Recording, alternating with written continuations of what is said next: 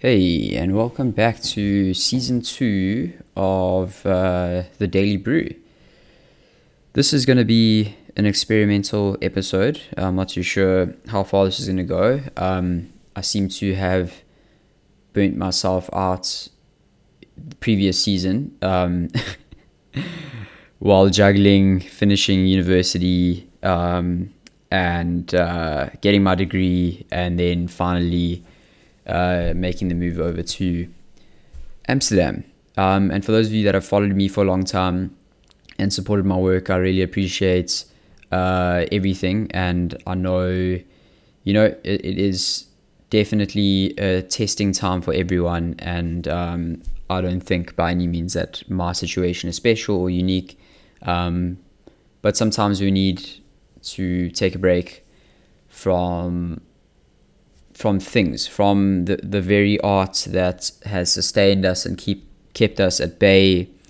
Even that art needs some slack, and it needs a space to breathe so that you can come back to it with new light. And that is the goal for today. The goal for today is to breathe some fresh voice, fresh sails into my podcast, and instead of having the video and the podcast together, have the podcast separate, have my video and my YouTube channel separate, which you should definitely go to if you've got time. Please go subscribe. I just released a video yesterday on humans eating meat for 2 million years. It was a study done by researchers in Tel Aviv. And I woke up to a lovely, beautiful YouTube comment this morning telling me that healing the gut by removing plants, which is what I said in the video, is probably the most absurd thing somebody's ever heard. And all I did was I just gave them a big love and a big like on YouTube. I don't tend to put more fuel on the flames, on the fire. Sorry, it's early. Need another sip of coffee. Okay, there we go.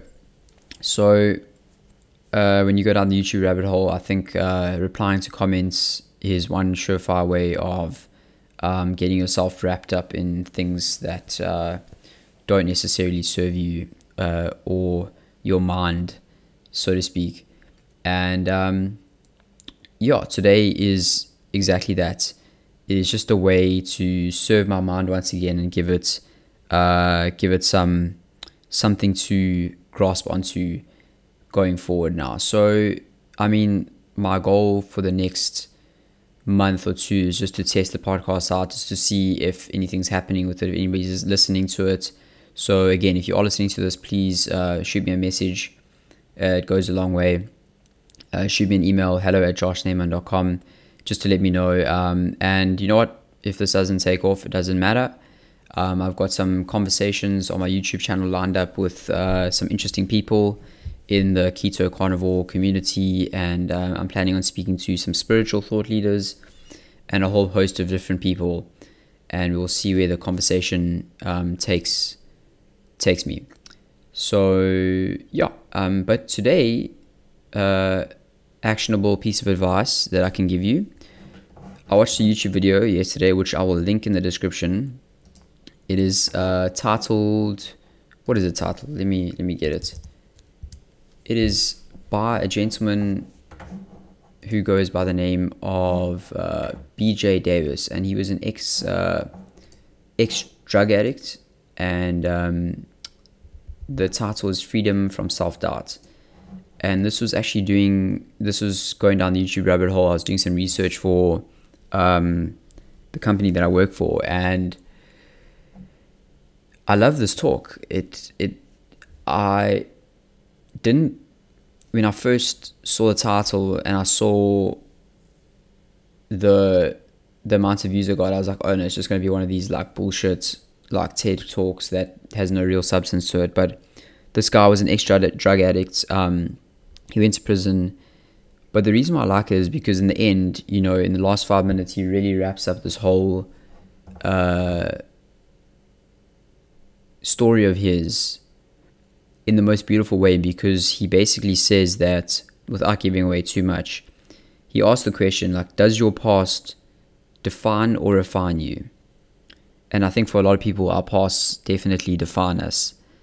And just that simple shift in awareness from defining to refining, you have made the distinction that your past does not equal your future, and that you are the creator of your future going forward. And that is the most important thing, to discovering within you the hidden powers that you possess. And I